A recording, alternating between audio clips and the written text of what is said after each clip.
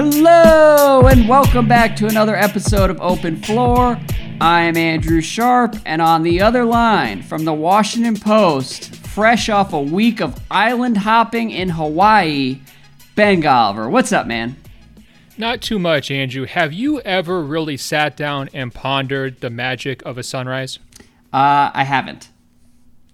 That's not a problem. Don't worry. I'm not judging you. There was no wrong answers to that question. I'll be honest. Until going to Hawaii, I had never really sat down and pondered the magic of a sunrise either. Okay. And look, I just did that big spiel about London. When you go there, go see the clock. You know, when you go to Paris, make sure you see the Eiffel Tower and so forth. Mm-hmm. And everyone says about Hawaii, the sun hits different. You've got to just, take advantage of the incredible sunshine they've got going on down there. So I said, that makes total sense. You're also benefiting from the time zone, so it's easier to wake up in the morning. As you know, I'm not really a morning person. We've had a few arguments about scheduling over the years based on early morning time zones. But in Hawaii, everybody just lives on Kobe time because they're so far behind the rest of the world. Right. No, by the way, I can confirm that you are not a morning person and not a fun person to podcast when it's like 8 a.m. Golliver time. And I will add only as far as sunrise is concerned, it just never has really seemed worth it to me. And I watched, you meticulously documented your entire trip to Hawaii. I appreciate that. Doing it for the gram as always. And I saw that one day when you woke up at like 4:30 in the morning. And while I was jealous of like a lot of things you did in Hawaii, you were out there swimming with turtles. You had beautiful sunsets every single night. You were taking helicopter tours. I was not at all jealous when you were sitting there at 4:30 a.m. saying like, it's Kobe hours, here we go. Well, a couple of things. First of all, you're right. I approached Hawaii like I wanted to be basically in a Cash Money video. That was my goal. We had the choppers.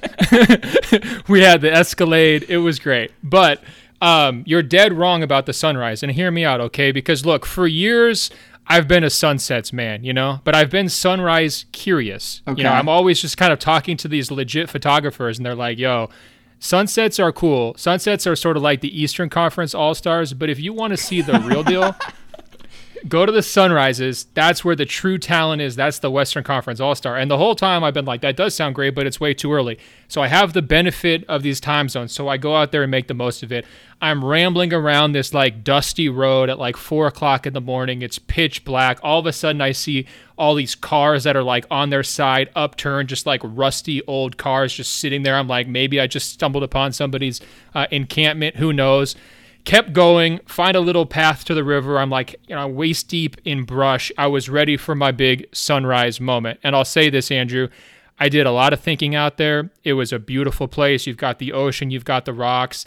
You're looking out eastward and just sort of like waiting for the moment of truth. But there's so many life lessons to be taken from sunrises. First of all, like you're saying, you got to show up early. You got to put in the work.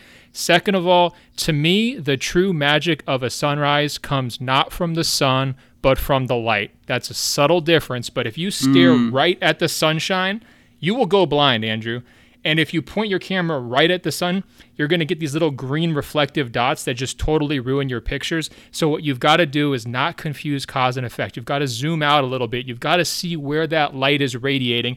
You've got to follow it across the rocks. You've got to see the outlines of the clouds and the birds in the air. You've got to see the reflection off the green leafy plants that you're standing waist deep in to really get the true essence of a sunrise. Sure. Now, I bring all of this up because I think it really does help explain what happened in the FIBA World Cup, okay? And I've been doing a lot of reflecting on that experience here over the last couple of weeks. But first of all, to properly appreciate the sunrise, you've got to show up and be there. We had a lot of USA players sleeping through the whole thing. Devin Booker, De'Aaron Fox, those guys did not show up. They were not available. It was a huge problem. We talked about it for a month. But that was not the only problem. On the court, what I think you saw from the team, a lot of staring at the sunshine, Andrew, a lot of Kemba Walker dribbling, a lot of Donovan Mitchell dribbling, a lot of guys who couldn't really get to the basket and wound up kind of settling on the outside of the offense and really trying to put too much on their own shoulders. You never got that radiant light that always comes through when the ball moves, when the bodies move, when you create great shots. And you know who did have it, by the way? Who's that? Spain. Spain nailed the sunrise start to finish. First of all, total commitment. Marc Gasol, who had a longer season than Marc Gasol, midseason trade, goes deep into the playoffs, wins a championship, immediately turns around for Spain. He's completely committed. But it's not just him. Ricky Rubio, teammates with Devin Booker. New coach, new franchise for him. He could be at home acclimating to whatever's going to happen in Phoenix next season. Nope, he showed up. He wins MVP. Rudy Fernandez is about as famous as you can get in Spain. He showed up. He played again. He's been doing it for the better part of a decade. Guys like Victor Claver, Sergio Yul, they're older than 30 years old. These guys are too old to be in the World Cup, according to the NBA, right? We don't ever send anybody who's over 30. That would be crazy. These guys show up. They play great together. They move the basketball brilliantly. I mean, it was just a radiant offensive performance. You've got Marc Gasol coming off these high screener rolls, pirouetting through the paint, 270 degrees, kicking it out to wide open shooters. They're banging the threes. And then defensively, they're all completely engaged, locked in. They're seeing the bigger picture just like you have to enjoy a sunrise, Andrew. It was brilliant. So I guess, it's been like a week here of me ruminating about the FIBA World Cup. And I think that the lesson for USA basketball, and I don't say this as a hater, I say this as completely constructive criticism, as someone who follows the program passionately and has for decades, not good enough. And not only not good enough, an embarrassment. There is no explanation for USA basketball to finish 7th in an international tournament. Recruiting players is part of the game. You have to have the guys show up, whatever it takes. You could say there's failures on the court, but there was a failure of a culture to keep these guys invested. There was a failure of a recruitment effort to get the top players to show up. Spain proved that that's the difference between taking gold, having a brilliant sunrise, and sleeping in and missing the whole thing. And so to me, I think, I heard Greg Popovich stand up for his players. I appreciate him for doing that. I also read, I think Brian Windhorst wrote that, Popovich kind of bailed from a late night meeting because he was so frustrated after the losses. And look, you should be frustrated and you should feel the heat from the media. And one thing I am not here for at all is media members who are trying to give these guys passes for they didn't have the right guys. This isn't the same thing as the early 2000s, whatever. A loss is a loss. A win is a win. USA basketball needs to be better. And it's not just about Steph Curry stepping in here as the white knight to save things next summer. I think they need a thorough evaluation process. Dr. Colangelo, Greg Popovich, they need to look within and fix this thing, sort this thing out. This cannot happen again. And it's our duty to call them out for what was not nearly good enough on the court. Wow. Okay. A lot there. Captain Accountability is back from vacation and he has spoken. I don't know. I mean, first of all, to stick with sunsets for a second, sunrises, I hear what you're saying. You haven't necessarily sold me that the juice is worth the squeeze on that one. I enjoy the occasional sunrise when I've been up working all night and then I kind of stumble out in a daze and look over and it's like, oh, there's the sunrise. The idea of waking up 2 or 3 hours early has never made that much sense to me. One thing I do really love about sunsets and sunrises in general, though, is just like, it's sort of what you described. If you're trying to take a picture, you can never properly capture how cool it is. And I kind of like that there are certain things in life that can't be documented on iPhones. It's like one of the few things that we have as sort of to insulate us from like the technology takeover in our lives. You may feel differently about that as sort of an Instagram ambassador. I just think it's a great challenge. And like getting up, it's part of the adventure. You're motivated I couldn't do by it. I like it. Look, I couldn't do it every single day, but man, when you're watching that first pre-sunlight, right, where it's just like starting to crack above the horizon, you're starting to hear the roosters, making a little bit of noise in the bushes, everyone's sort of waking up for their day.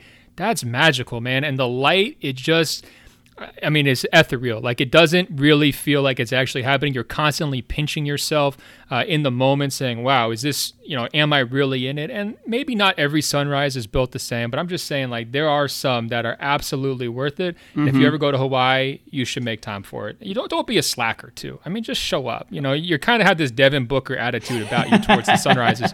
It really bothers me. Okay. One day I'm going to make it to Hawaii. It's just too damn far from the East Coast. I've never been able to justify the Hawaii move, but at some point in my life, I definitely will. And also, I mean, it's funny. You started off this phone call by saying, all right, you're going to have to bear with me at the top.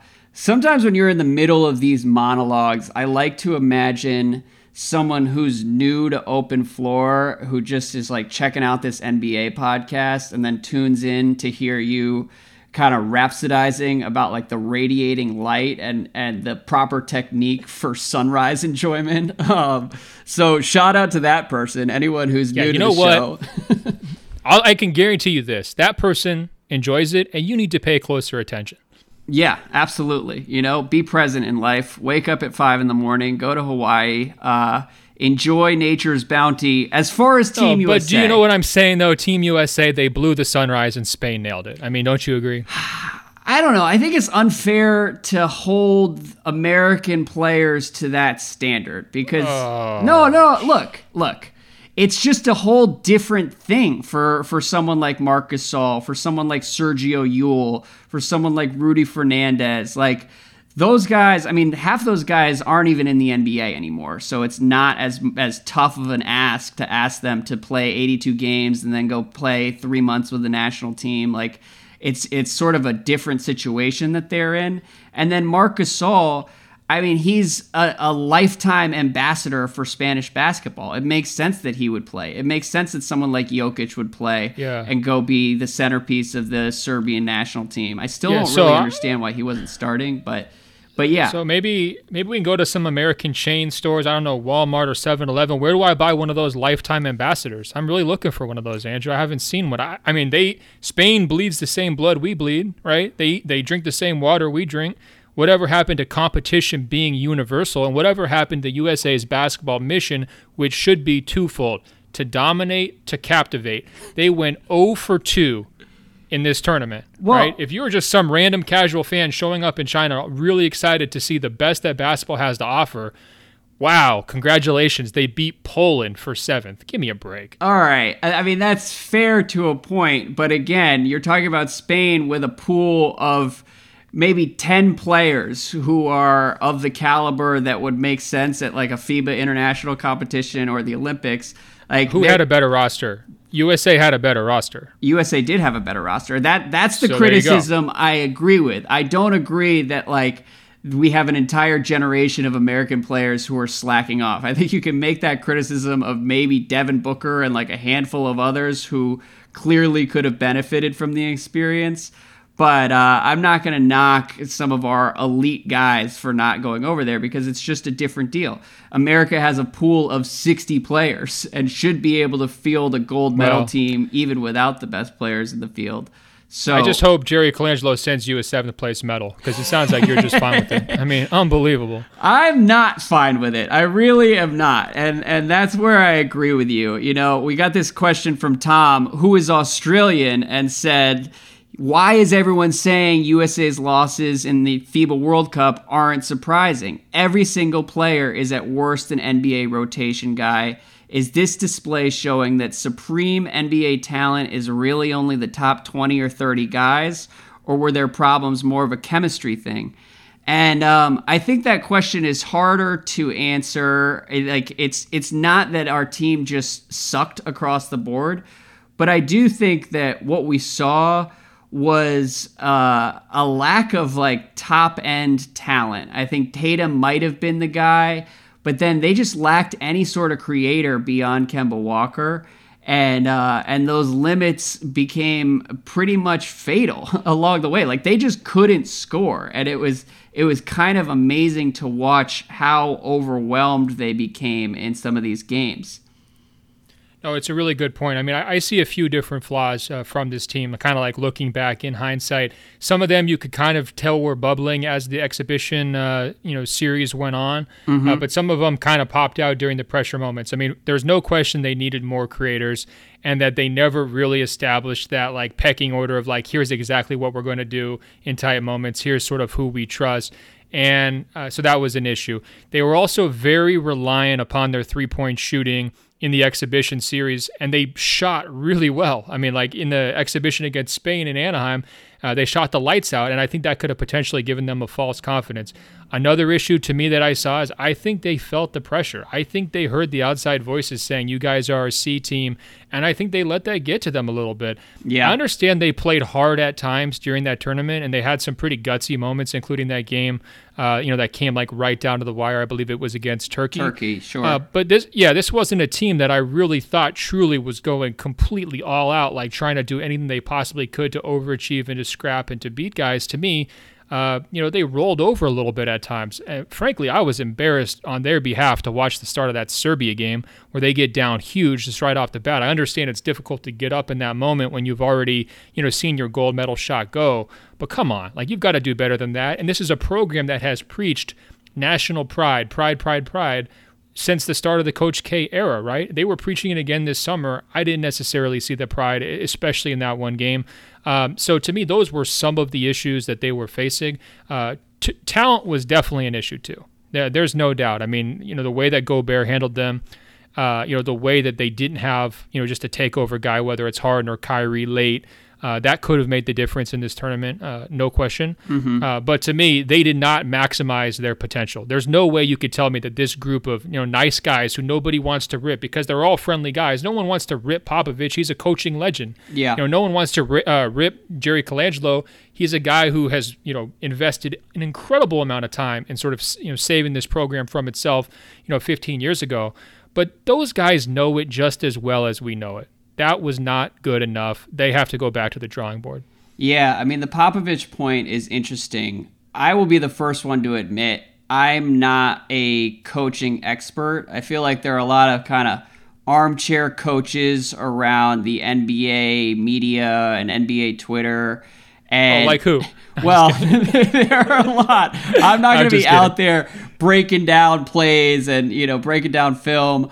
I would be very curious to hear what some real coaches thought of the way Popovich managed that talent, the way he selected that team, because I do think that there's probably plenty of room to second guess some of the decisions that were made along the way. And that was one element of the story. And it's true that we shouldn't sort of like underplay that. It does really suck for Andrew, Popovich. I think this is something he clearly cared about and has for a long time and took really seriously. So it's disappointing that he is the guy of all the coaches over the last 20 years. It's like him and Larry Brown to just kind of crash and burn. And I think it'll be cool to see him get another opportunity in 2020. No question. And look, I obviously revere him and everything that he's done for the last 2 decades, right? But he is not above criticism. And I think when you look at it, one thing you told me not too long ago when you were talking about the University of North Carolina is just like you expressed a lot of frustration in what they're doing from a recruiting standpoint, right? It's like, how is Duke getting all these one and done guys, right? I mean, that's is a part of this job with USA basketball, right? And I mean, I don't know if Popovich just didn't have the connections. I don't know if he had certain principles in terms of like, hey, I want guys who fit my style, so we're going to bring Derek White. Maybe we're going to put him over some guys maybe with bigger names.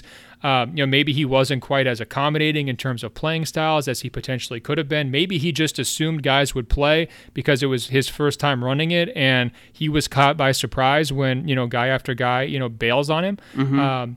Maybe he just viewed that as like Colangelo's job, right? But I think the coaching personality part matters because, being around these guys in Vegas and LA, they were all business. I didn't see a lot of that Steve Kerr joy. I didn't see a lot of that esprit de corps that was such a hallmark of the LeBron, Carmelo era of USA basketball. Those guys were genuine friends. These were like lifetime bonds that they were building. You could tell that they really wanted to be around each other. And this group just kind of felt like strangers, and they played like strangers.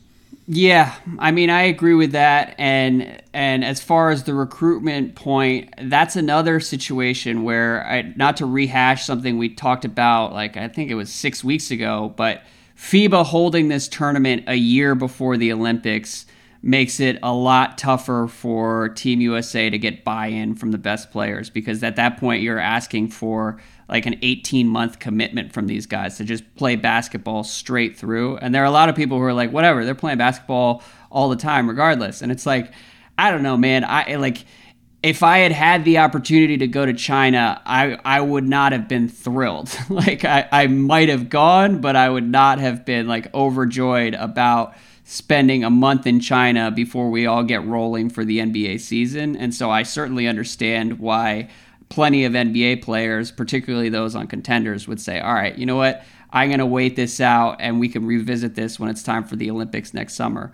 I hear you. But look, in life, there's always a shortcut. There's always an easy way out, you know? And so I think, come on, like, what are we really about here as a country? We're at this kind of gut check moment where, do we want to be the best basketball country in the world or not? I guess so. I don't know if it's that much of a gut check. I don't think anybody questions that America is the best country, or the best basketball country in the world.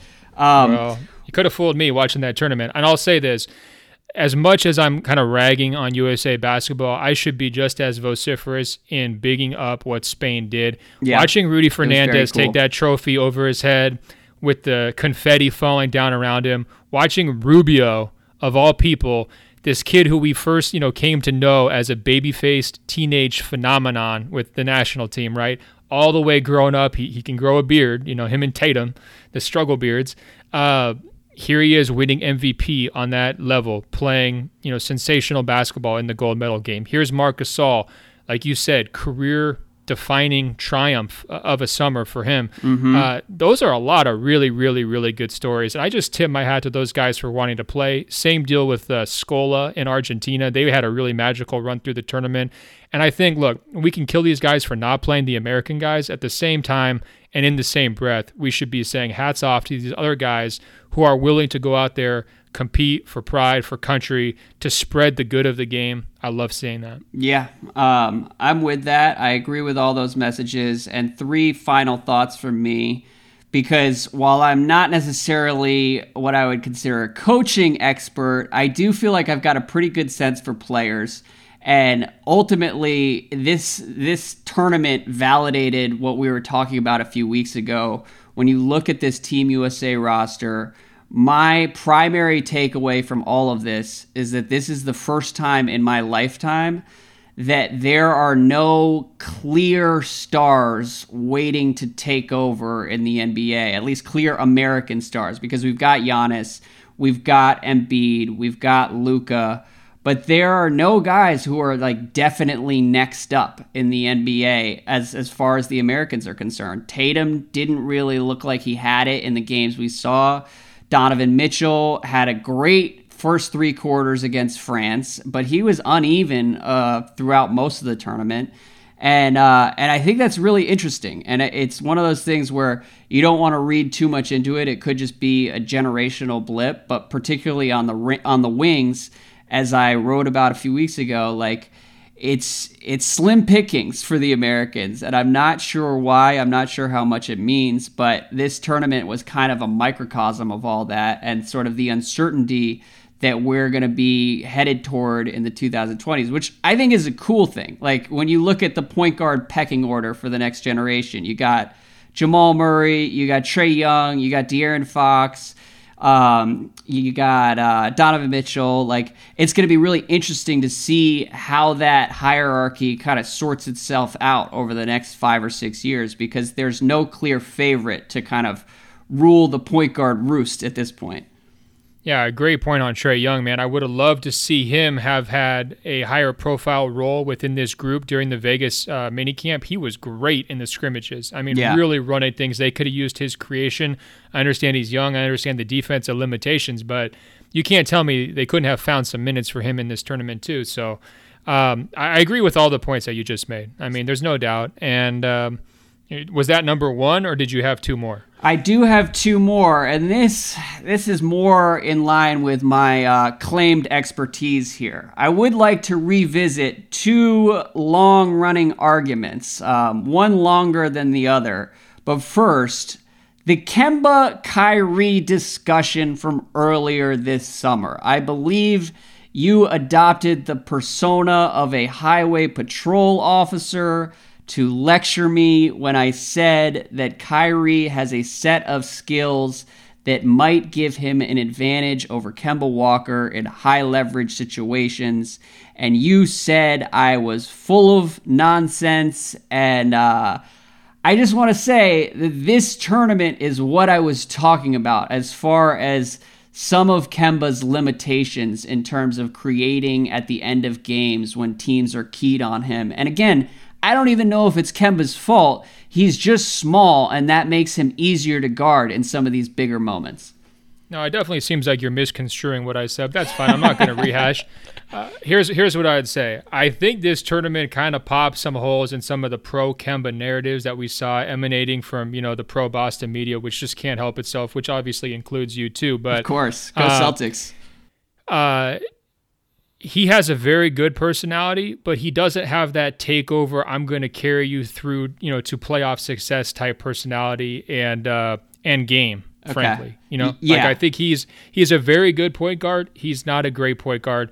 And there's no question that if you just take Kemba Walker off that team and you plug Kyrie Irving into that team, they're better based on the other talent that they had available to them. I think that's pretty self-explanatory. I mean, to me, I still think in a vacuum, Kyrie Irving is a better player than Kemba Walker. Now, that doesn't necessarily mean that Kemba's going to get worse results in Boston because of all the talent that Kyrie clearly squandered last year with that situation. But that's not really here nor there. I think for this purposes, if they could have traded Kemba for Kyrie on that specific team, they would have done it. Yeah. Okay, I agree with all that. And then the second point that I wanted to raise, one of my predominant takeaways from this Team USA experience was sort of a reality check with where we are and what we should expect from Khris Middleton going forward. And I'm wondering what you saw from Khris Middleton, because in terms of what Team USA needed,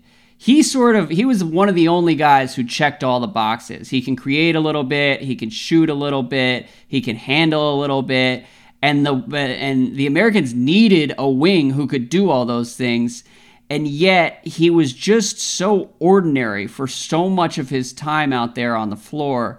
And to me, that's a little bit of a red flag in terms of what he's capable of in Milwaukee. And again, I think all this stuff is most useful as just kind of a microcosm of where the NBA is.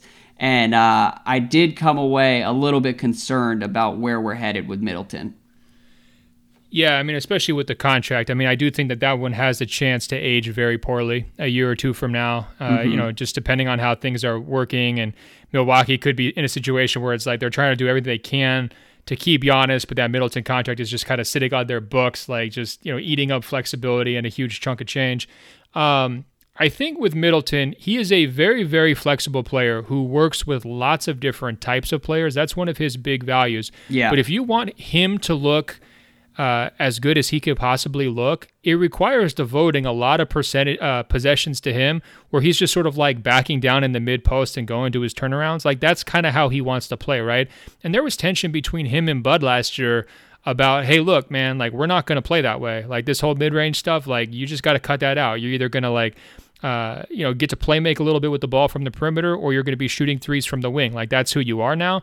And he pushed back a little bit on that. And there was a little bit of, tension at one point. I think he got benched in the fourth quarter because he was kind of, dragging on defense, and, Bud wasn't pleased with his overall buy-in.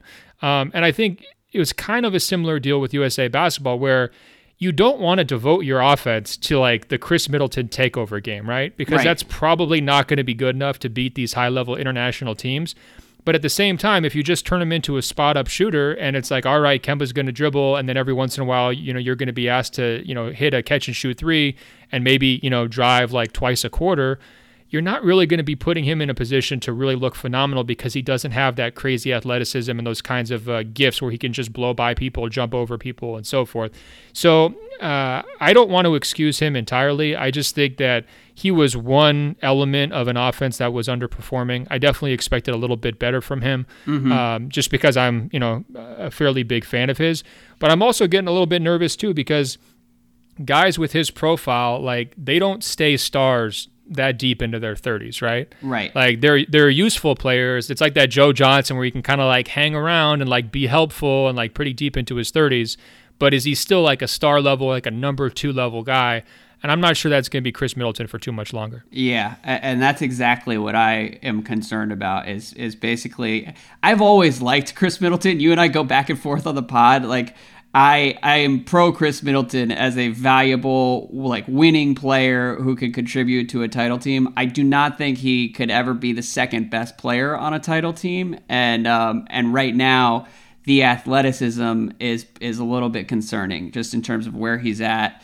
And he's still relatively young. I believe he's 28 years old. So we'll see. But I'm just glad he showed up, though. I mean, that's the thing. Like, yeah. I'm trying to be soft in my criticism of him because at least he showed up. And kind of the same deal with Kemba. Like, if you really wanted to go after Kemba, it's like you could put this all on his shoulders. He had the ball the most. Like, late game offense was pretty dicey in a couple of those games. I mean, you could really kill him for it. But at least he showed up. And that's more than we could say for a lot of their peers on that all-star level. Yeah. Well, and one more point from Mark. He asks us to compare Olympic Melo and Patty Thrills Mills. Also, he says, go Boomers. I love the Boomers at every single international competition. Excited to watch them next summer. I hope Ben Simmons plays. But I include that, Ben, because this team could have used Olympic Melo, okay? I understand that's controversial to say out loud. And if everybody's going to be like, oh, you're just a hot take guy. You're one of those people who watches all the workout videos and takes them seriously. Fuck that, all right? USA needed someone who could create. They needed someone who could be there at the end of games and know how to handle himself. Melo wanted to play. He could have been that guy. He could have given this team a solid 10 to 15 minutes in some of these games. He could have helped steady the ship as things were kind of collapsing around them. And instead, this team decided to bet on Joe Harris and Jaylen Brown. And I don't understand it, okay? Melo, particularly given the sacrifices that he has made over the last 12 years for the USA basketball program, earned the right to play if he wanted to play. I don't understand what statement they were trying to make by saying, no, we're ready to turn the page here. And I thought it was funny. Like, look, watching some of these games, he genuinely could have helped. It's a hot take, but it's a take I actually believe. We had such a good podcast going, too. I think the statement they made by leaving Melo off is that they wanted to beat Poland for 7th, right? Because Melo, running the offense through this current version of Melo would be a great way to lose to Poland. And I'm just going to leave it at that. Everything that you were saying about the straw man, criticizing you of looking at the videos too much and all that, that part was right. Okay, I agree with all of it. Look, you got to watch how he played the last time he was on an NBA court. I mean, people really want to believe in Melo, and I understand because he had a great, swagger about him earlier in his career. His peak was pretty fun to watch. He has a very entertaining player. It's a style of play and just a nostalgic way about him too, where it's like the headbands, the turnarounds. It's just a different era. Everybody can remember those baby blue powder, Denver Nuggets jerseys. But come on, dude. Yeah, no, it's really this. It's Syracuse Melo. Look, he taps directly into my nostalgia vein. I won't deny it, and I'm willing to go to some irrational places to defend Carmelo Anthony, and I thought it would have been nice to see him out there.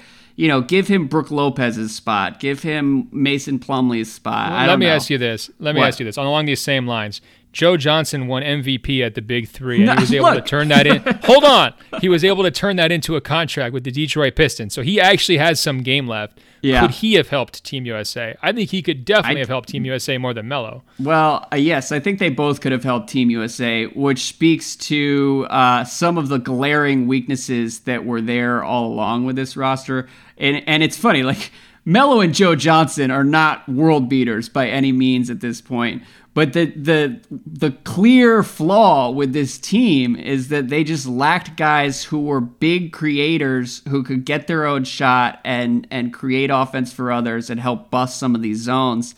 And so I guess it's a low bar. Let's put it that way, okay? That's the reason someone like Joe Johnson or someone like Melo might have actually been able to help in this situation, is that Team USA was just kind of lost on the wing. But yeah, look, bottom line, if we're trying to fix Team USA for the future, the answer is not Carmelo Anthony and Joe Johnson. Look, the answer is Zion Williamson. Okay, we need to build a new young core for USA basketball. We need to have a superstar face of that organization. The most qualified person right now, as you've laid out, there's not a lot of under 25 star power who are Americans. The best shot at getting a guy who can sort of have that LeBron-like magnetism where he gets everybody tuning in, he dominates and he captivates, like I said, should be the national goals for this program. It's Zion. And then he can start getting guys like John Morant and Jaren Jackson Jr. and all these guys are going to want to play on the Zion USA basketball team. I think they need to recruit like crazy to get him on the Olympic squad for next summer. Yeah. Obviously, they need to go back to the LeBron well, too. I think that if you had a team with LeBron, Steph, and Zion, that's just a lights-out squad for Tokyo, and I think that would go a long way to kind of regaining some momentum, some pride, some mystique that USA basketball should have. But to me, like the long-term solution, like if we're talking like the next 10 years of USA basketball, it needs to be built around Zion. Yeah, well, it would also be fun to see Kevin Durant perhaps use the Tokyo Olympics to kind of re-enter the basketball world. Don't do this, Andrew. You're trying to rush him back. Why are you doing this? I don't want to. Look, his health comes first. I'm just saying it would be kind of a fun stage for him to re-enter.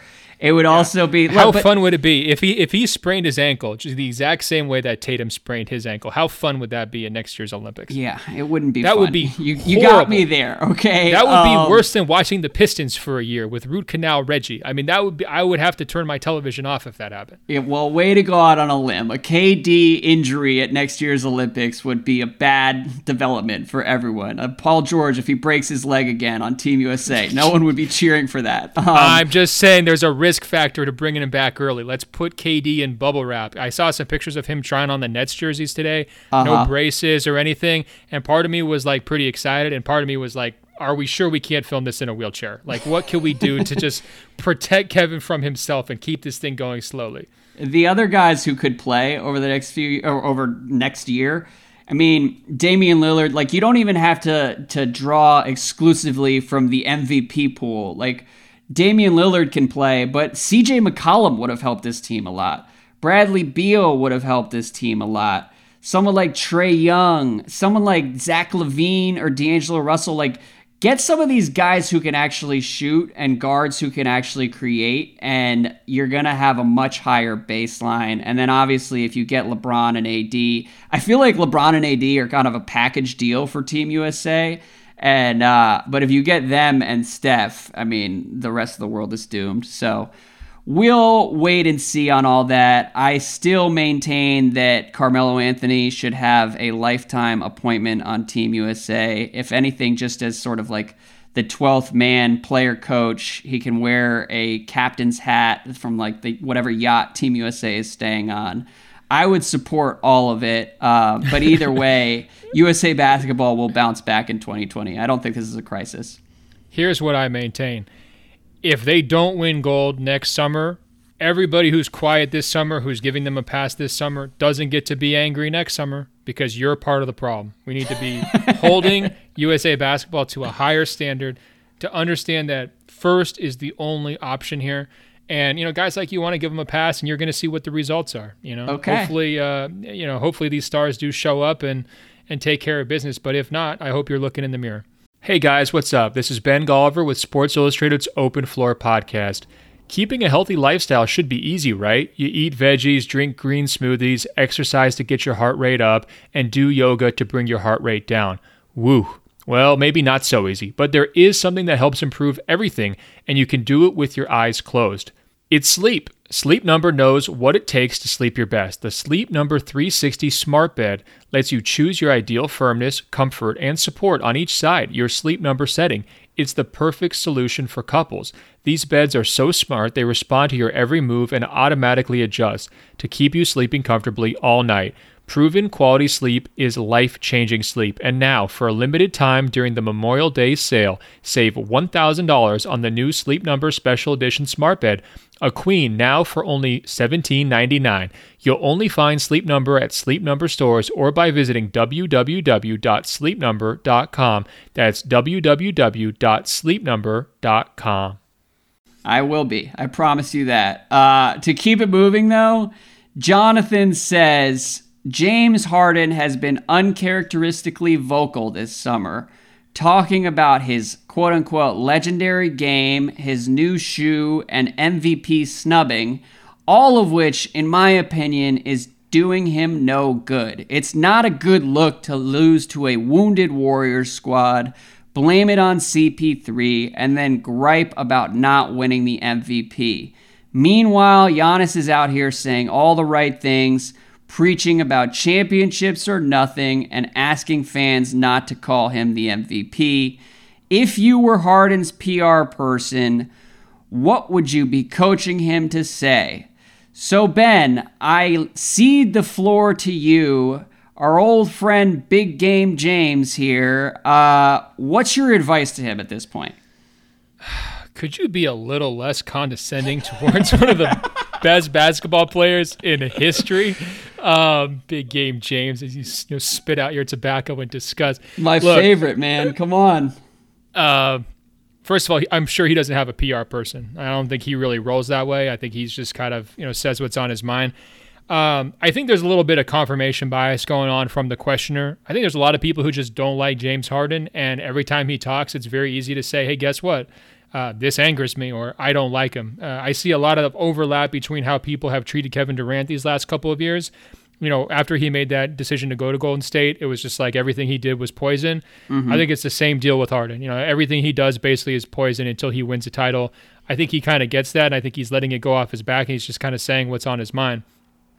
I don't have a problem with anything that he's said this summer. I think beating the MVP drum, he might have gone back to that well a little bit too often. I think he made his point, but he also gets at, he gets interviewed a decent amount. He's trying to promote his shoe, so he's going to answer the questions in those situations. I don't really hold that against him. I think he's wrong on the merits. I think Giannis was a deserving MVP. I thought Harden was a good MVP too.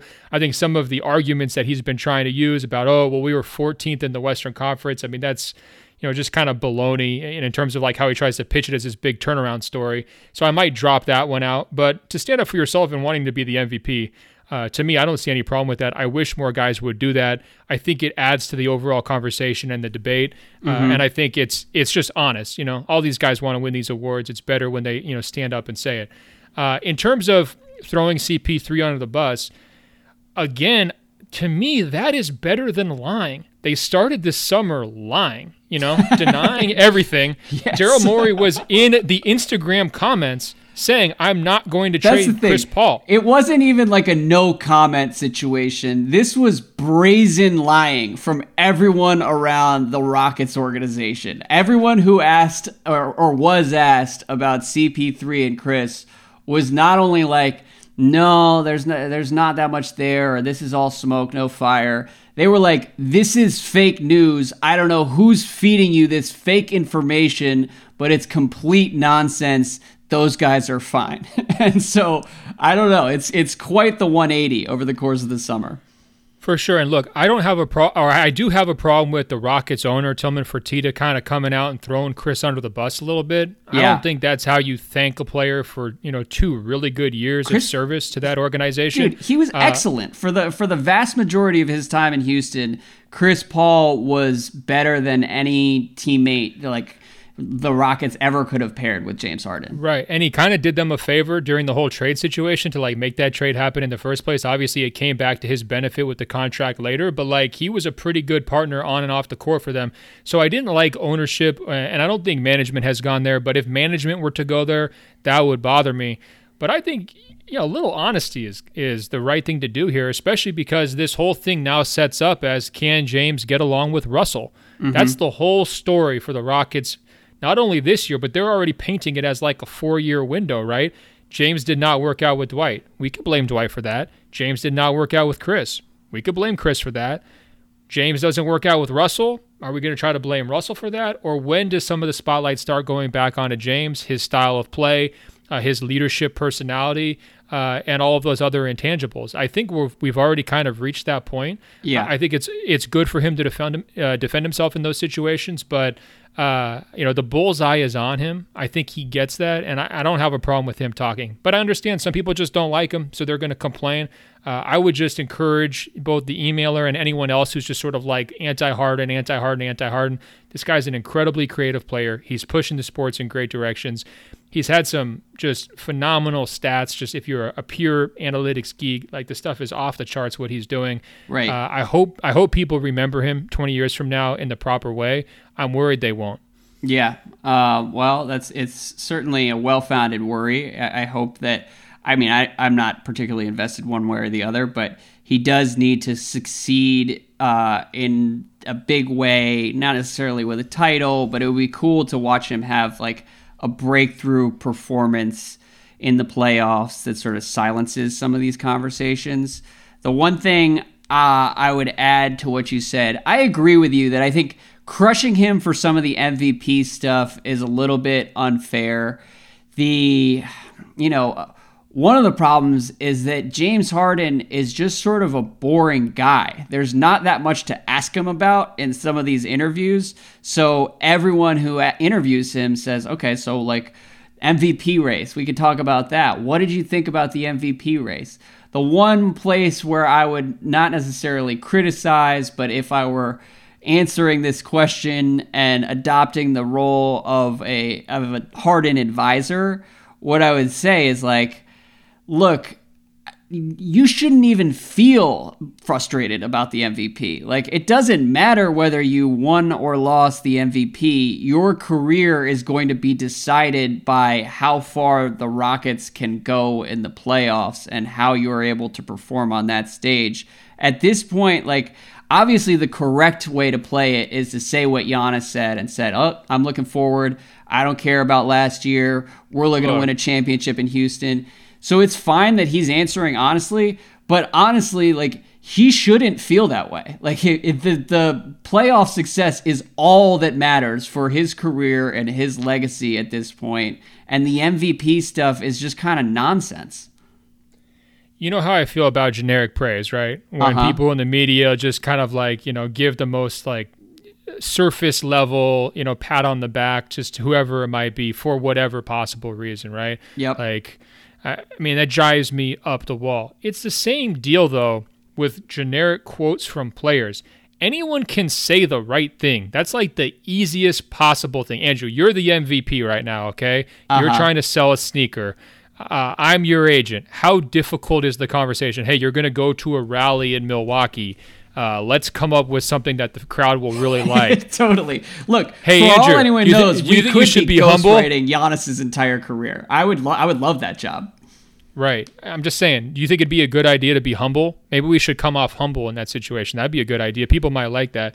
It's so easy to do that, and I don't think that we should be giving guys credit for doing that. No. Sometimes it's genuine, sometimes it's not. What I'm saying is if you're a basketball fan, you should seek out truth. You should want to know how the players actually feel. I'm not saying you personally, Andrew. I'm just saying people in general. Having Giannis say, don't call me the MVP, I want to win another one, that's great. It's a good line. It does great on social media, but it's empty calories, right? Sure. James Harden saying, you know what? The voters screwed me. They hopped on the Giannis bandwagon early. They never left. And by the way, I was 31-7-7 in the playoffs. Eat that. That is what I want to hear, because that's true. That's what James Harden believes, and we want to know these guys.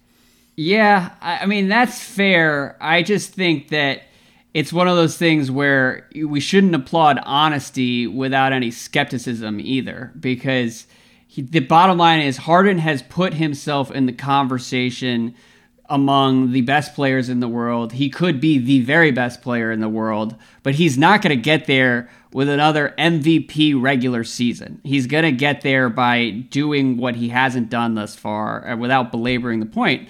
Go win in the playoffs. The door was wide open last year against the Warriors, and I think that's why it's a particularly rough look this summer, is like they had a shot, but they're going to have a shot again this year too. So that's where I would tell Harden to focus, but no, and I hear you on that. But look, Harden was also, like you mentioned, very boring earlier in his career, right? He's had since he's really hit this MVP level, he's slowly come out of his shell. I actually remember the first interview I did with Harden when he was like first getting into the MVP conversation for real, like 3 or 4 years ago, and I was blown away because it was actually a good interview, and like my expectations were so low. I went in there just thinking I was going to get nothing, and I came out with like quotes I could actually use and build a story around. I was like, oh my God, this is great. Yeah. I would rather have this version than that version. And I'm saying every player in the world can be the boring version. You know, that's like the easiest thing that you could teach. It's the easiest thing to program. And, you know, from that standpoint, I would love to see more of the real Giannis. You know, I would love to get mic'd up Giannis going after Bud in a huddle. Let's get that audio. You know, I guarantee you it's not going to sound the same humble tone as we get, you know, in certain situations when he's on stage. I would love to hear Giannis dogging out his teammates for missing, you know, defensive rotations. I promise you he's using a different tone of voice than he uses up there on that stage. And so I just think that, you know, the conversation's just got a little bit perverted. You know, people are, they bend over backwards praising generic stuff because it's, you know, it's bubblegum, it's popcorn, and they go after guys for being honest. And look, you're right. We should hold Harden accountable. Like, he's entitled to his opinion. That doesn't mean we all have to agree with it. I'm just saying I'd rather hear it than not hear it. Yeah, and honestly, if I were him, I just wouldn't give a shit about whatever happened in the MVP race, because the Warriors series would be a lot more important to me. As far as looking back, and even if someone asked me that question, it would be like, well, for sure, whatever, man. No, my dream world would be him saying, hey, here's the 7 things that I did wrong in that Warriors series, right? Yeah. And here it's not just about, oh, I didn't have enough talent, or, you know, we ran out of gas, the burden was too heavy on me, I did my job. I mean, to me, that is not the full truth, right? Because I think these top guys are so competitive, so thoughtful, and so smart about basketball. They have such a high basketball IQ. Yep. That it's not just Kevin Durant who can have these kinds of conversations where he wows you with his intricate knowledge, right? They hold that back from the media. And if you could say, what's the dream interview from James Harden? Well, it's him sitting down and saying, let's go through some tape from game 5 and 6 against the Warriors. And let's talk about what happened. Here's what I was seeing. Here's what I did wrong. Here's who let me down. Here's why I got mad at Khris. Here's what D'Antoni didn't do. Here's what he could have done. Here's which lineup worked. I mean, that's the stuff that I would love. I understand why guys hold that back. You know, there's competitive reasons for doing that. There's also just ego reasons for doing that. But, you know, I think anything that we get is a good thing. I'm with you, and it's a great point. It's something I think about from time to time. If there's one thing that I think a lot of us take for granted, or certainly a lot of fans take for granted, it's just how smart the current generation of superstars are. I mean, they're basically all basketball savants, and I don't know if that's always been true, but it's definitely true today. And it's borne out in the quality of the league. Harden invented a new way to shoot a basketball. People have been shooting a basketball for more than 100 years, and he's got a sidestep, left-footed three-pointer that no one has ever done previously, and he's hitting it consistently. That takes a certain type of genius. Yeah.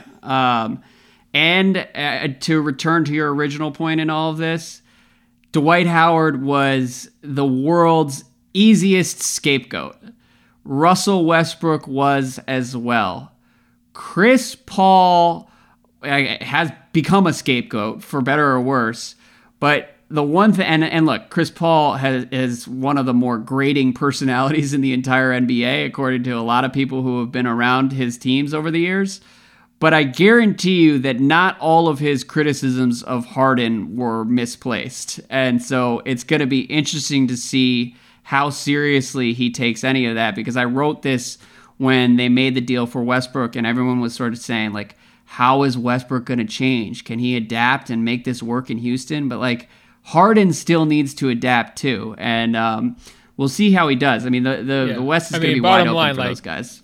If you had a friend who got divorced 3 times, like you would listen to him talk about his ex-wives to a point, but at some moment of the conversation, you'd be like, well, I mean, do you bear any responsibility here? Like exactly. 3 of them, like 3 times. Yeah, and I'm willing to believe that he bore almost no responsibility for the Dwight disaster, because that's just sort of where Dwight's career was headed at that point. But some of these other situations are a little bit more complicated. And even the Dwight thing was probably more complicated. But jumping off that question, I was curious, did you have any thoughts on the long-form Kevin Durant feature that ran in the Wall Street Journal? I believe it was last week and you were in Hawaii. But did you get to read it? Did you have any takeaways? Hit me. First of all, it's a great piece. I believe it was J.R. Moringer. I hope I'm saying that right. He wrote it. Very good access. I don't know how to say his name either. I believe it's J.R. Moringer, but he wrote one of my favorite books of all time, The Tender Bar. It's a memoir, but I really enjoyed that book, and I've enjoyed a lot of his NBA writing. He more so like 10 years ago, but he had a great feature with LeBron. He did something cool with Kobe. He's a great writer, so people should check it out. Yeah, there's no doubt about it. I mean, the writing quality was superb. The access was great. Kevin's honesty was on point like you expect. I think he had, some major shots fired at Oklahoma City and Sam Presti. I think if I was those guys, I'd be reading that and saying, come on, bro, really? Like, this is what it's about? You're starting a new chapter in Brooklyn and we're going back here. I think that would have frustrated me if I was them. But I just would suggest everyone read it. But I'm curious because it really felt like the main point of the article was buried all the way at the end. I don't know if I'm reaching here. I don't know if I'm twisting here a little bit, Andrew, but I'm just going to read you the closing bit of the story. Spoiler alert for everybody who hasn't read it. It goes, first he needs to find a woman who can handle this crazy life. He used to think that wasn't such a tall order, but as with so many things, his thinking on that has evolved. I thought this life was pretty simple, Durant says, but it's not as simple as I thought it was. And so it just closes on this note of loneliness and personal emptiness. And clearly this was like a very arranged and set up story with the New York publication heading to Brooklyn. Here's the next chapter, all of that. For that to be the takeaway image, I thought was very, very brave by the writer. And I just wonder, like, if you're Kevin reading that, are you like, wait a minute, what? Like, this is where it's going? I need to get a girl? Like, that's how you're going to paint me? So from that standpoint, you don't see that very often. And I think it's also interesting that so many of Kevin's peers are married, right? LeBron James, Steph Curry, kind of the list goes on and on there. When you've talked about happiness or fulfillment with regard to Kevin Durant over these last couple of years, like, that part has always been kind of left out of the conversation, right? And I know Royce Young from ESPN, when Kevin left Oklahoma City for Golden State, he took a lot of heat because he mentioned that there had been, kind of a relationship that Kevin had been in personally, and that he had, it kind of ended it, somewhat abruptly. And he was sort of trying to, I don't know, equate that or at least mention it, with this idea of him leaving Oklahoma City. And Royce was just like absolutely pilloried for that. Oh, don't bring into his personal life into it and all of that. But I'm reading these graphs and I feel like, first of all, did it just get through everybody? Did nobody read to the end to kind of get that part? Because that seems like a pretty big story. Like, here's Kevin Durant, most eligible bachelor? Is that like what we're putting it forward here? Well, look, there are worse messages to broadcast to the world when you move to New York City. But it's a fair takeaway as sort of what you're alluding to. I don't know. Like, I read that article and it's just so clear that he's allowing a vocal minority to distort the way he perceives the world. Like with the Thunder stuff, I don't think that the Thunder organization harbor, or at least the majority of people in that organization, harbor any like intense ill will toward Katie. And I don't think it's fair to look back and be like, everyone there was fake the entire time. And if Katie's doing that, he's probably making a mistake that he'll eventually come to regret or at least correct down the line. And I don't know. I mean, so much of his stuff just boils down to being like, look, like, read less of the internet. And I will say, my wife, like, often just says, like, put the phone away, you'll be happier, and she's always right. And so maybe that's one of the things that JR is alluding to. So your takeaway here is that the advice is that Katie needs to get him and Alice? Is that what you're saying? It wouldn't be the worst thing in the world, but I won't pretend to be an expert on what Katie needs. I do hope that whatever he's looking for, he finds in Brooklyn, because there's just a lot of angst in that interview where he's talking about the NBA world and the Warriors offense. I did think it was nice to see him be honest in that interview, because I thought earlier in the summer he talked a little bit about the Warriors and he was a little bit more diplomatic. But in that Wall Street Journal piece, he was pretty open about what a lot of us saw both publicly and then heard behind the scenes. Like, he wasn't happy with Kerr through most of last season. He was frustrated with the offense. He didn't feel like he was a part of the Big Four, the core four Warriors. And I thought it was interesting to see him kind of spell it out that way. Yeah, it was very revealing. I mean, I do kind of wish, though, it didn't seem like the value that Golden State brought to his life has necessarily stuck with him. And I wonder if more time passes, if it hadn't ended on that ugly injury, if maybe he would be able to see some of it. Because the part to me that gets lost, and I think it even gets lost to Kevin, is they brought the best basketball out of him in those first two finals he was in. Mm-hmm. This guy was playing unreal basketball. Such a high level, such beautiful decision-making, such effortless scoring, doing all the right things on defense. I mean, he was playing on a level he never played in Oklahoma City. All that talent did what it was supposed to do. It made his life easier. It set him up for success. And for him to look back on this era and just be like, oh yeah, I'm sick of Steve Kerr preaching joy all the time. I'm sick of moving the basketball. I just want to go one-on-one. Like, that's really missing the point. Like, there were much better takeaways or more balanced or nuanced, memories that I think he should be having from this experience. Because look, as we've said, this is probably going down as the peak of his career, right? I mean, we're going to look back, I think, in 10 years and say those first two finals where he was a finals MVP, where he outduels LeBron James, that was the peak. That was the best that we ever saw him play at, in part because of the injury, in part because of just their obscene collection of talent. Maybe people didn't appreciate or respect it at the time, but objectively, from a pure basketball standpoint, that's what it was.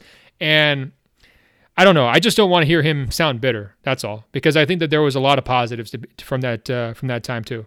Yeah, I agree with you, and I'm not ready to say it was the peak. I think that the Nets are not quite as hopeless as we've sort of implied at various times whenever it comes up. Like, look, healthy KD, if he gets back to 90% of what he was, 95% of what he was, he and Kyrie can do some real damage in the East. And they're a trade away from adding someone like Bradley Beal. Like, the potential is there in Brooklyn, and we shouldn't undersell that piece of all this. Now I'm wondering if I need Alice to tell me to put down my phone, because when I see these tweets from the Brooklyn Nets saying, like, hello to 7, and he's got that black jersey on, it just makes me nauseous, man. I don't know. Like, the whole experience, I'm out.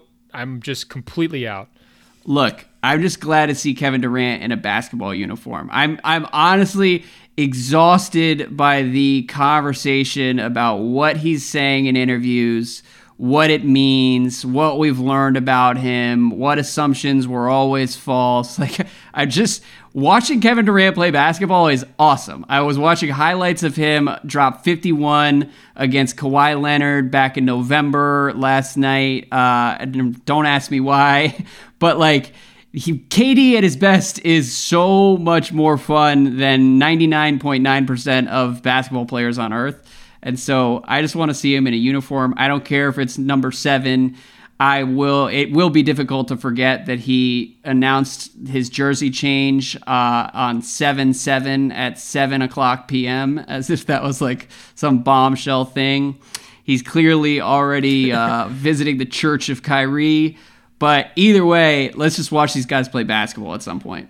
Yeah, let me double back to one thing you were saying about, letting people distort his view of the world. I think you're right. I mean, he has really tried to paint himself, and I think he truly believes this, as a guy who is on a journey, as a wanderer, as someone who's going kind of from stop to stop and picking up new bits of information, learning more about himself. And I'll be 100% honest, Andrew, I relate to that entirely. You know what I mean? Like, look what I do with my summers. I go out to New Mexico by myself and learn how to walk through caves with Navajo leaders, right? Dude, that's your post-summer league regimen. The serial killer drive through 6 states and 5 national parks. That's what you do. So I relate 100% to his mission statement. I'm not trying to make light of it. I truly, deeply believe in it. I think that travel experiences, it definitely makes you a better person. It hones your perspectives. It pulls better things out of you. But it just stands in stark contrast to the obsession with the phone and the obsession with the people who are good at just, anonymous people giving you negative feedback constantly. You're never going to find yourself in your Twitter DMs. It's not going to happen, right? Well, and here's put the phone thing. down. Alice is right. I think Alice might be the only saint we've ever had on this podcast. I don't think there's been one negative word said about Alice in the last 5 years. I think that's probably a pretty positive and healthy sign for our show and for your life in general. Yes. I think she's got the true knowledge here. There's no question that she is wiser than both you and I. And as far as KD is concerned, I think it is really healthy to be searching and curious and willing to embrace new environments. I have no problem with him spending 3 years in Golden State and then saying, you know what, I want to go try something else. This isn't necessarily what I was looking for. But it's a different thing to be searching and curious and then sort of resentful along the way with that journey and kind of bitter when it's not a problem, but it's just kind of unfortunate. So hopefully he figures it out. And I think, Brooklyn will give him that opportunity. It's a whole new world, and he and Coffee Shop are going to be taking on the league together. Are you buying stock in Spencer Dinwiddie's newly securitized contract? I don't really have a problem one way or the other with Dinwiddie. I think their problems are bigger than Dinwiddie, to be honest. I think it's good that they got the ownership sale and the new executives in place. I mean, those guys, to me, honestly, I don't know a lot about them. They sound like heavy hitters. And so, from an overall standpoint of skepticism about what is this organization going to be like? Are they really committed? Are they going to be able to be a deserving platform for a player of Kevin Durant's stature? I think they're making some pretty important, moves in that direction. But I still keep coming back to some of these just nickel dime things, like bringing in DeAndre Jordan. Come on, it's just buddy ball. I can't get past it. That's why I'm just disgusted with the whole thing. Maybe I'll come back around once Kevin's actually back on the court. But seeing him in the jersey was nice, but like I said, it didn't really move me because we're so far away from when he should be coming back. I just kind of had this flat feeling like, oh yeah, that's right. He did throw his career away to go play with Kyrie. Fantastic. I got to wait a year for it. Look, man, I absolutely love that this is going to torture you at least once every 72 hours for probably the next 4 years. I'm going to enjoy every step of the way.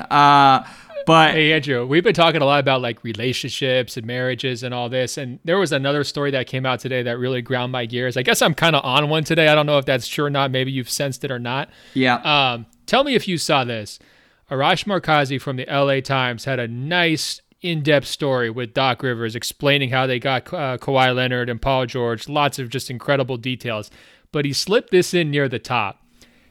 As guests enjoyed cocktails, the Clippers coach laughed and said he was done drinking for a while after watching his daughter, Callie, get married to Dallas Mavericks guard Seth Curry last weekend in Malibu. It was very expensive, Doc Rivers said. I have to be the first coach to ever throw a wedding for an NBA player. I don't get that. I don't think I should have paid. I really don't, but it was fantastic. Now, Does that rub you the wrong way at all? Here's the thing. You sent me this quote and said, I have a Doc Rivers wedding take. Please include it in the rundown. And reading that quote, I'm really curious what your take is. I'm not sure what is supposed to rub me the wrong way there. Should I be mad at Seth Curry for not paying? Should I be mad at Doc Rivers for complaining? Should I be mad that I'm a broke boy who can't afford to get married in Malibu, where, look, of all the things in that paragraph, I'm sure that a wedding in Malibu was, in fact, very, very expensive. So I believe Doc Rivers. But tell me what direction you want to take this. Okay, I think it's pretty simple. Most of it was okay, but the part where he says, I don't think I should have paid, you don't get to do that, Andrew. You don't get to pay for a wedding and then complain about it publicly to the Los Angeles Times. Look, Doc Rivers paid for the food. He paid for the entertainment. I'm sure he paid for the open bar, the beautiful setting in Malibu, like you're mentioning. I'm sure there was sand involved. I bet it was beautiful. He did not pay to steal Seth Curry's dignity. You know what I mean? Like, you just don't get to come out here and say, yeah, you're an NBA player. I paid for your wedding. I'm not happy about it. And I'm airing you out like 2 days after the wedding happened. You don't think that's a little bit of like a bro code violation, like man to man? Like, I look at this. If I'm Seth Curry, first of all, he's reading this on his honeymoon because people are sending this to him. I promise you that.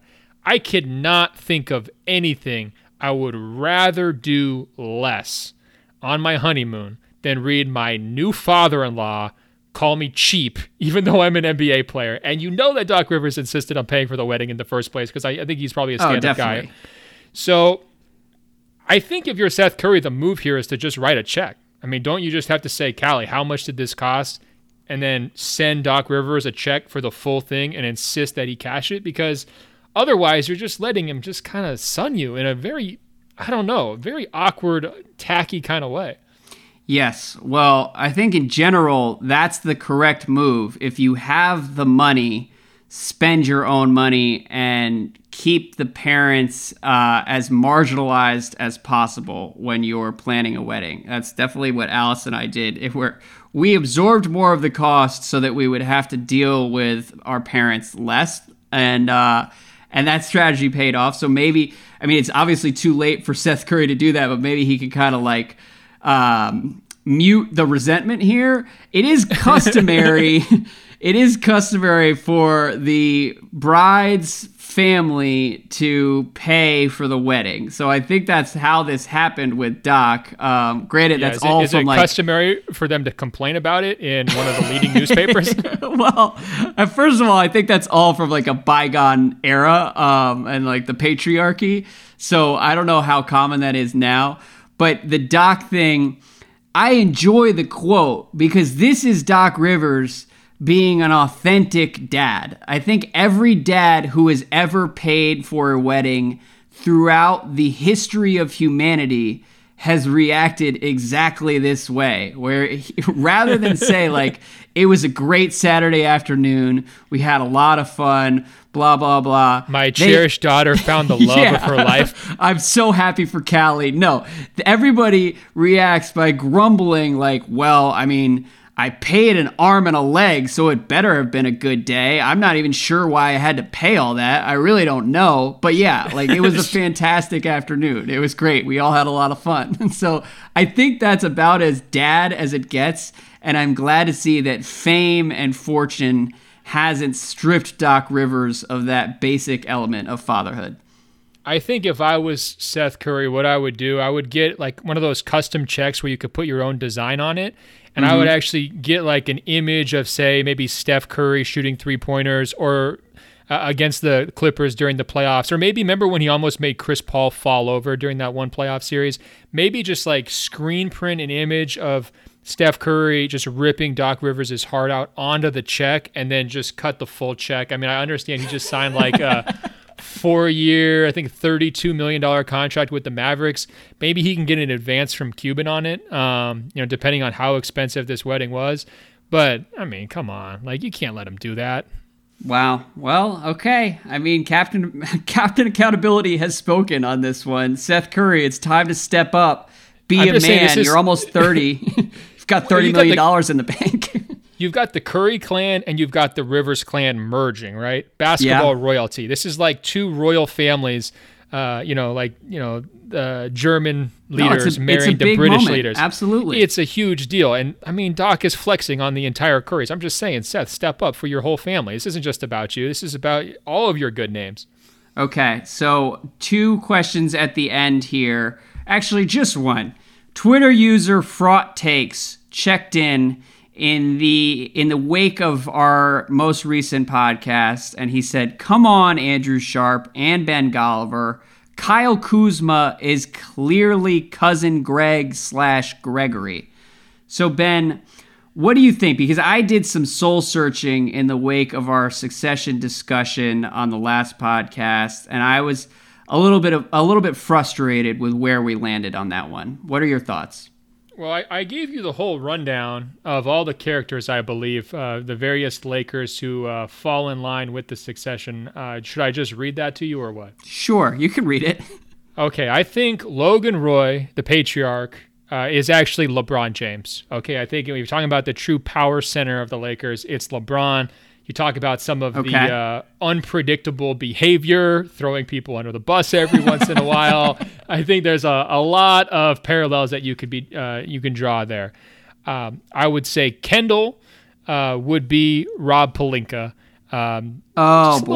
There's a little quiet there. You're not always maybe necessarily getting the full story. Sharp elbows behind the scenes.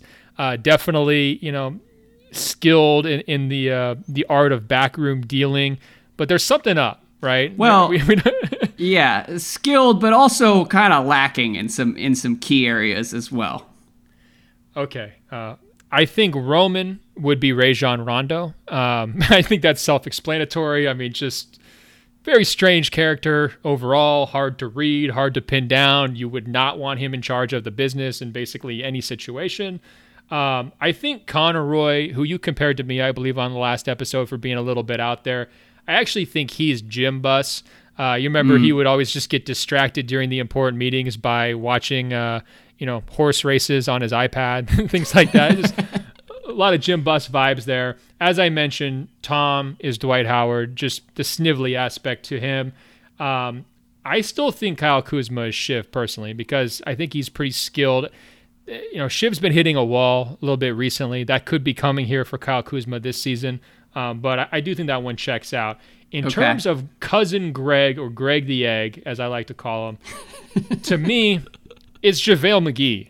I mean, if you're talking about just a guy who is like 7 inches too tall, very goofy, always just, talking about jug life and weird things like JaVale McGee does. I mean, there's a lot of parallels, quirkiness with Greg the Egg. What do you think? That's my rundown. I disagree with Fraught Takes.